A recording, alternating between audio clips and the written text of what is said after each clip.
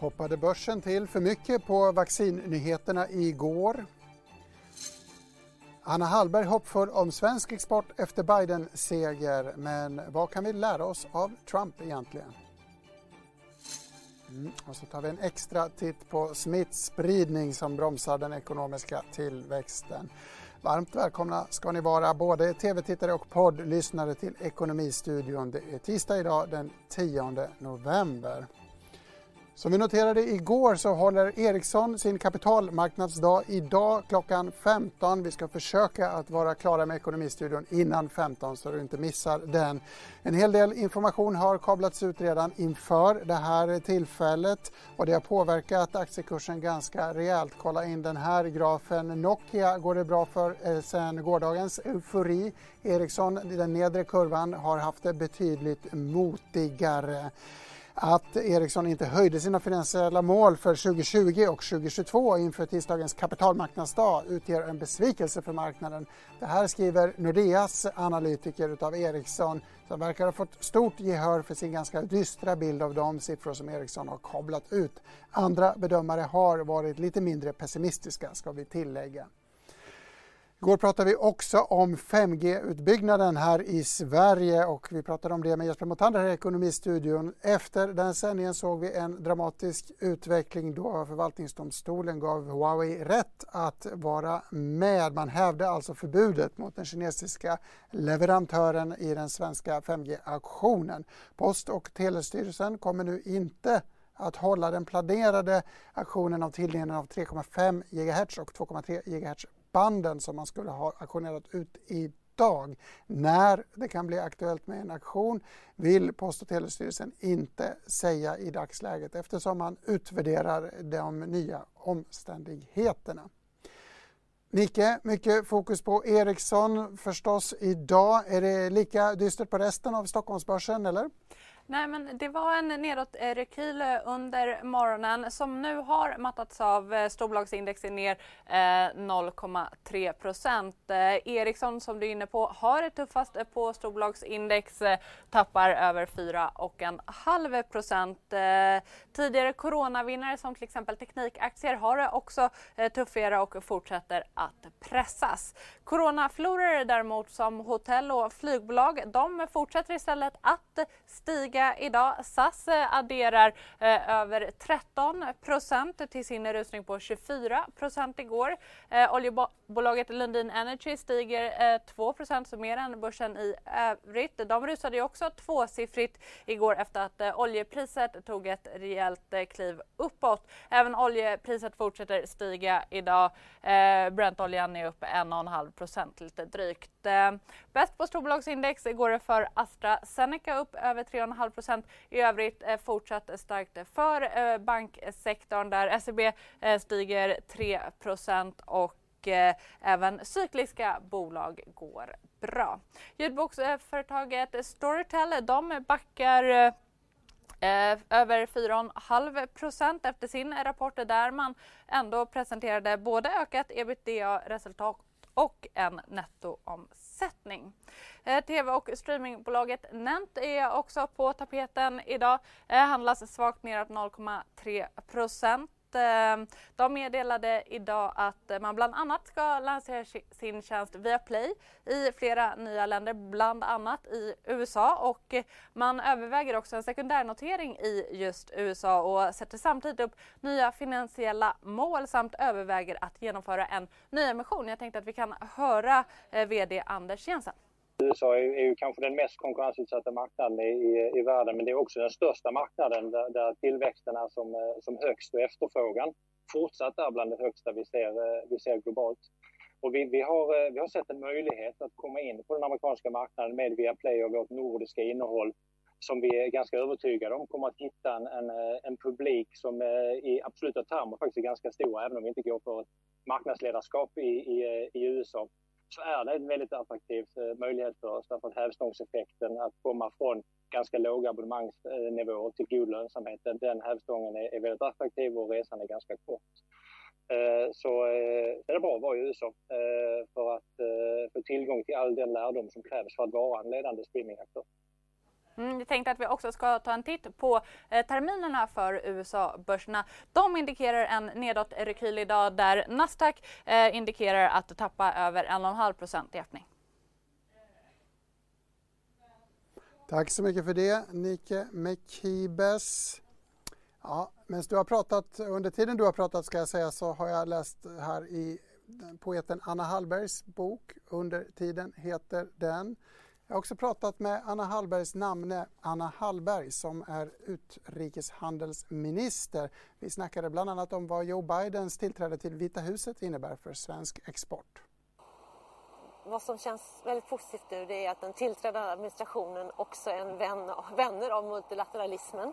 Det är viktigt för handeln att man möts i WTO och Världshandelsorganisationen och man också kan diskutera hur ska vi få den på fötter igen. Den är ju skadad nu. Men också att hållbarhetsfrågorna kommer så pass högt på agendan igen. Och jag har jättestora förhoppningar kring detta. Du hade ett långt möte igår med dina europeiska handelsministerkollegor. Hur var tongångarna där? Mycket positivt, optimistiskt. Och som från Sveriges sida lyfter jag också fram att nu har vi chansen de nästa månaderna innan administrationen i USA tillträder att kunna ha en actionplan. Vad vill vi med relationen EU-USA nu när det gäller handelspolitiken? Det finns massor vi kan göra framåt nu, så nu ska vi ta fram en sådan. Kan vi få några försmak på vad en sån plan kan innehålla? Vilka frågor tycker du är extra viktiga? Nej, men jag tycker det är extra viktigt att se att vad gör vi tillsammans med USA för att få Världshandelsorganisationen på fötter igen, som jag nämnde. Vad kan vi göra också för att ha en långsiktig plan för att få till stånd ett frihandelsavtal igen? Det har ju varit på is i många år nu och det skulle ju vara fantastiskt om vi kunde få det. Tror du att Joe Biden är intresserad av den här typen av multilaterala frihandelsavtal? Mycket har ju förändrats under Trumps tid, även efter att Trump slutar, inklusive tongångarna i synen på globalt samarbete. Alltså jag tror att ett multilateralt och globalt samarbete, de indikationerna har vi på att han verkligen är det. När det gäller frihandelsfrågor måste vi vara realister.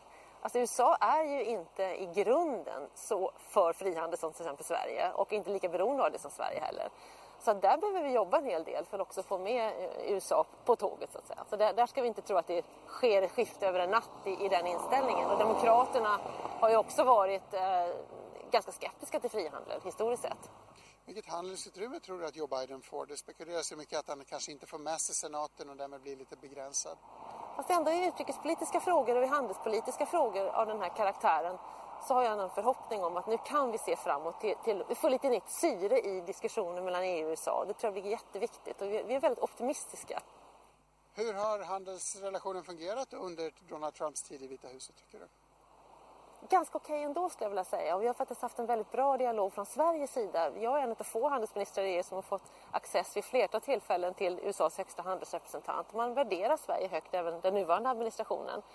Men det har varit mycket mer av att försöka minimera skadorna med de tullar och så vidare som har införts. Nu ska vi se framåt istället och se hur kan vi bygga en relation som är konstruktiv framåt. Så det är olika mindset och olika frågor som vi har att hantera. Men ändå okej tycker jag i dialogen.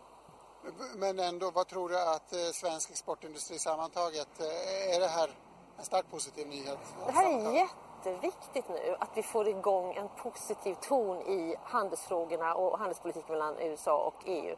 Det påverkar jobb i hela Sverige. När jag var i USA förra året, då handlade det om att försöka påverka dem att inte införa biltullar. Alltså det var det här att damage control. Nu handlar det mer om att vad ska vi göra framåt tillsammans i den actionplan vi nu ska ta fram. Så att det är helt olika typer av mindset. Det påverkar varenda företag som är exportberoende i Sverige och jobbar mot USA. Så det är jätteviktigt. Mycket fokus på Vita huset förstås, mycket fokus också på marknaden så här dagen efter den stora festen.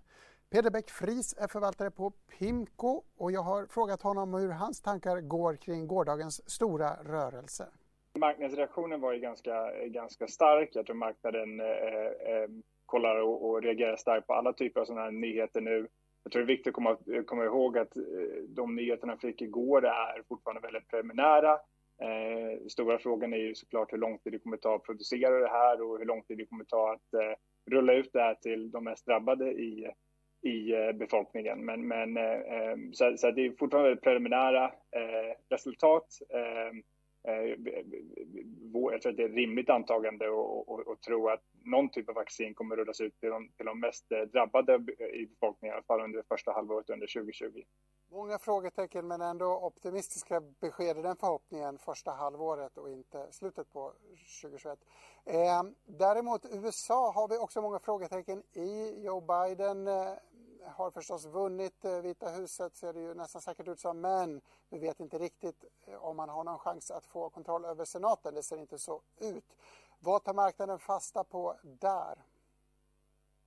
Ja, det var samma sak där. Det var en ganska stark marknadsreaktion förra veckan. Nästan alla typer av tillgångspriser gick upp. Även då riskfria räntorna gick ner. Jag tror marknaden framförallt fokuserar på skattepolitiken.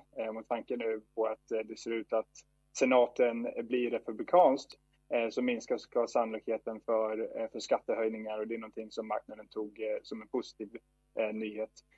Sen så ska man komma ihåg att vi tror fortfarande att det kommer bli vi kommer få mer då finanspolitiska stimulanser från USA kommande åren, men kanske inte samma utsträckning som om senaten hade varit demokratisk. Lite i skymundan av USA har Storbritannien hamnat i mediebevakningen. Du sitter själv i London. Hur är det i London nu? Kan man gå på puben? Ja, pubbarna och restaurangerna är stängda och de flesta då affärerna, så här retail på gatorna är stängda. Så att det är en lockdown sedan förra veckan i en månad.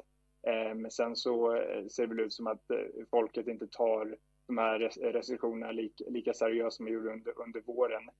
Så att det är en lockdown, och jag tror stora frågan är egentligen hur länge den kommer vara. Nu har de sagt att det kommer vara nu till början av december, men det är klart att det finns risk att det kommer förlängas ytterligare. Den andra stora frågan i Storbritannien är förstås Brexit-frågan. Tror du att de kommer nå något avtal, EU och Storbritannien? Ja, det var en väldigt förlängd diskussion mellan EU och England, och vi har en optimistisk bild här. Vi tror att de kommer hitta en lösning inom närmaste veckorna. De har väl sagt en soft deadline nu om 10 dagar, men jag tror att med tanke på historiken och mellan andra diskussioner mellan EU och England så vet vi att det här brukar lösa sig i sista sekunden. Så vi har en positiv och optimistisk bild av det här, att de kommer hitta en lösning till slut. Samtidigt ska man komma ihåg att det här avtalet som de håller på att förhandla är ett väldigt tunt avtal, och på sikt så är det klart att det är inget bra för Englands tillväxt. Om vi vänder blickarna mot Sverige då, vi har ju ingen Brexit-förhandling lyckligtvis, men vi har smittspridning som vi tar på stort allvar och som kan få stora konsekvenser för ekonomin, inte minst i Q4. Hur ser din övergripande bild av den svenska ekonomin ut och hur ser du på Riksbanken mot den bakgrunden? Ja, Sverige såklart har ju klarat sig förhållandevis bättre gentemot resten av Europa med tanke på de lättare restriktionerna. Jag tror att den stora frågan här för Sverige är egentligen hur det går för Europa. Sverige är ju ett litet öppet land som inte är immun mot nedbromsningen i resten av Europa. Så att, och nu ser vi de flesta då europeiska länderna går in i en lockdown, och igen så stora frågan här är hur länge de här lockdown kommer vara och hur vaccinutvecklingen kommer se ut närmsta månaderna. När det kommer till Riksbanken så tror jag inte det finns inte så mycket de kan göra. Det är klart att de har fokuserat framförallt på värdepappersköp, liksom de andra stora centralbankerna i världen. Jag tror att med tanke på att räntorna är så pass låga och penningpolitiska utrymmet är så pass utarmat så tror vi inte bara i Sverige men globalt att finanspolitiken är en mycket bättre position att stötta in mer stimulanser om det behövs. Blir det någonsin någon inflation där? Det blir väl en motgång för Riksbanken. Jag antar att många centralbanker har det problemet när ekonomin på nytt bromsar in. Men det är kanske ett mindre problem också när man krishanterar. Jo, men det är klart att centralbankerna kollar på inflation. Det är deras mål som de då kalibrerar sin penningpolitik mot. Inflationen är låg globalt. När covid har varit en chock som har gjort att inflationen har blivit lägre. Vi tror att den kommer ligga och förbli låg ett bra tag tid framöver. Sen tror jag att den långsiktiga utvecklingen igen beror mindre på vad penningpolitiken gör utan mer på hur finanspolitiken reagerar när vi väl är tillbaka i jämvikt i ekonomin. Så att, säg 2022 eller 2023, om det är så att finanspolitiken fortsätter att stimulera, ja, men då tror jag att inflationsriskerna ökar. Anna Kinberg Batra skriver regelbundet krönikor i Dagens Industri och hörs regelbundet här i Ekonomistudion. Det är vi förstås glada för. Min kollega Andreas Johansson har pratat med henne om 3 saker som vi kan lära oss utav tiden med Donald Trump i Vita huset. Det första är ju polariseringen. Den har just kommit och den finns alltså fortfarande kvar mellan grupper som sitter i varsin bubbla och hatar varandra. Även de som kallar sig goda ofta kan ta i alldeles för hårt mot de andra och det är inget bra i en demokrati, det gäller även här. Det andra är ju att personer kan vara större än partier. Det struntar väl Donald Trump i vad partietablissemanget tyckte 2016 och det har han gjort hela tiden. Och nu är de partierna väldigt svaga och i total kris och han har skrivit världshistoria ändå. Det måste man väl kunna göra utan att bara vara arg. Alltså de som har en bra plan skulle ju också kunna bli personstjärnor. Och det får man väl till det sista då. Den tredje lärdomen är ju att det är valdagen som gäller. Än en gång så hade mätningarna och experterna och så här fel. Och trots att ekonomin hade kraschat av corona och över 230 000 amerikaner hade dött och han hade skapat kaos, så lyckades ju Trump bokstavligen resa sig ur sängen och kampanja igen den sista veckan och det gav honom en bredare bas och fler väljare än någonsin. Så man ska aldrig räkna ut någon förrän på valdagen och då är det liksom väljarnas beslut som gäller. Det gäller ju också även här. Det är intressant att du säger just det gäller även här, för vi har ju under de här 4 åren blickat över Atlanten och skakat på huvudet och nästan pekat på clownen och sagt vad håller de på med i den här demokratin. Men är vi lite för självgoda här på hemmaplan och saknar självinsikt? Är det du menar? Vi är ju väldigt självgoda. Det är klart att vi alltid tycker att Sverige är bäst och galna grejer kan inte hända här. Men ska man vara ärlig om de här 4 åren så har ju en hel del galna grejer hänt här. Och vi har kastat skit på varandra, olika grupper. Och även de som har väldigt fina och goda värderingar har sagt att vissa väljare har fel. Eller till och med, jag mötte någon som önskade livet ur Donald Trump när han blev coronasjuk. Och den attityden bygger man ingen starkare demokrati av. Det tycker jag gott vi kan lära oss av. Och det här att förfasa sig över tonläget i sociala medier, de finns ju alltså kvar. Och då kan man ju också fundera på vad man bidrar till som väljare. Ska man åka med i drev för att kasta skit på någon? Eller ska man försöka göra en seriös insats och kanske låta politiska ledare försöka göra en seriös insats? Donald Trump har ju ännu inte erkänt sig besegrad av Joe Biden, vilket ju säger en hel del ändå. Hur kommer vi att minnas Donald Trump? Hur kommer han att gå till historien? Som en bitter förlorare eller som en president som lyckades genomföra oerhört många reformer? Det får ju han bestämma nu. Nu är det en spännande tid fram till installationen 20 januari av nästa president. Ska det bli ändlösa griniga presskonferenser med Trump och Giuliani där de bara gör sig själva bittra och sämre än någonsin? Eller ska det bli en fredlig transition till någonting bättre medan vi får minnas Trump som han som visserligen sänkte bolagsskatten men skapade väldigt mycket oreda också. Jag tycker det är bra att Biden vann för det är väldigt bra för oss. Eftersom det ger USA en chans att uppträda lite mer vuxet i världspolitiken. Och det är rätt bra det, särskilt om man inte är stormakt själv.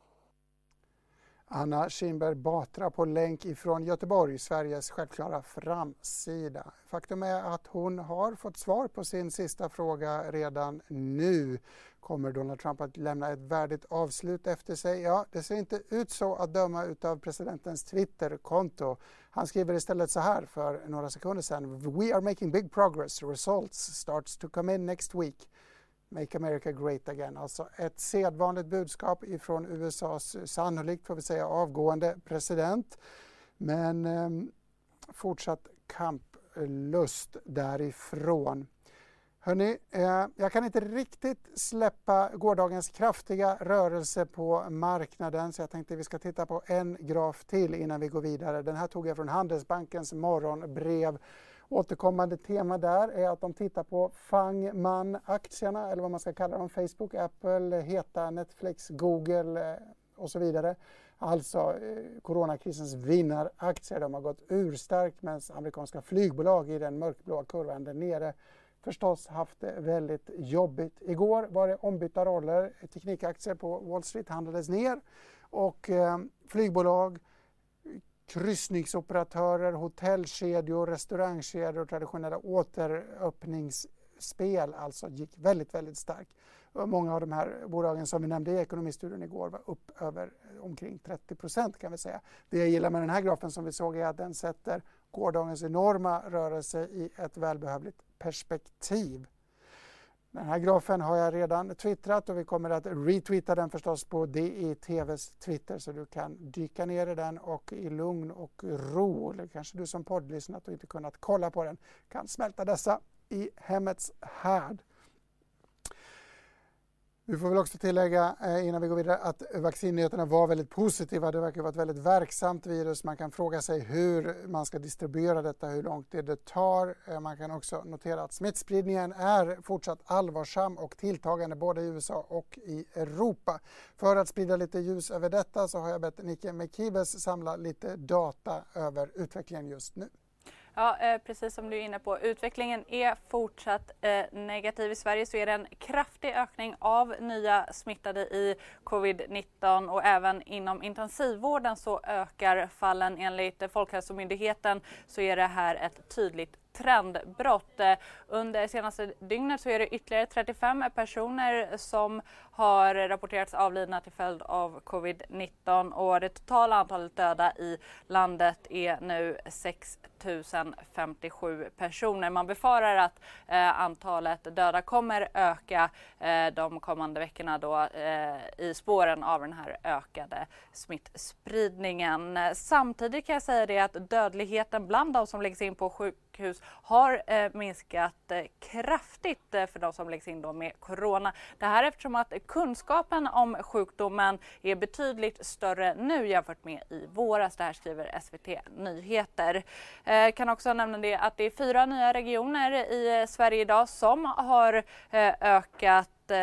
eller infört skärpta råd. Det handlar om Kalmar, Norrbotten, Västerbotten och Blekinge, vilket innebär att nu är det totalt 14 av Sveriges 21 regioner som har skärpta råd som syftar till att minska och begränsa sociala kontakter och på så sätt minska smittspridningen i ett hopp om att försöka stävja coronaspridningen. Nike Mekibes, ursäkta, jag har lite svårt att hitta rätt kamera här, men där är vi nu och vi har kommit till sista punkten, nämligen sista raden här i Ekonomistudion. Det utgår ifrån ett pressmeddelande jag fick i morse som upplyste mig om att idag den 10 november är internationella revisorsdagen. Det vill vi förstås högtidshålla här i Ekonomistudion, så vi tog en tabell som kablades ut i samband med pressmeddelandet som visar var revisorerna tjänar bäst. Föga överraskande så toppar Schweiz den listan. Kanske mer förvånande är att vårt kära grannland Danmark ligger 2. Det här kanske föranleder en exodus utav svenska revisorer som ger sig över sundet i hopp om bättre lön. Svenska revisorslöner ligger inte så högt, inte i närheten av schweizarna som verkar tjäna ungefär 1 miljon om året i runda slängar. Kom ihåg att det finns en botten också. Där ligger Rumänien, Ryssland och Kroatien tyvärr. Jag hoppas att de kommer ikapp snart. Vi kan väl också ha med oss i åtanke att svenska revisorer, i alla fall de högst avlönade, inte tjänar allt genom lönekuvertet utan de brukar ha olika fiffiga skatteminimerande ska jag säga, upplägg för att tjäna bra utan att betala så mycket skatt. Med den reflektionen sätter vi punkt för dagens Ekonomistudion. Du har ungefär 5 minuter på dig att poppa popcorn innan Ericssons kapitalmarknadsdag drar igång. Följ med oss i våra andra nyhetssändningar eller på di.se när du själv vill. Mitt namn är Gabriel Mellqvist. Tack för mig.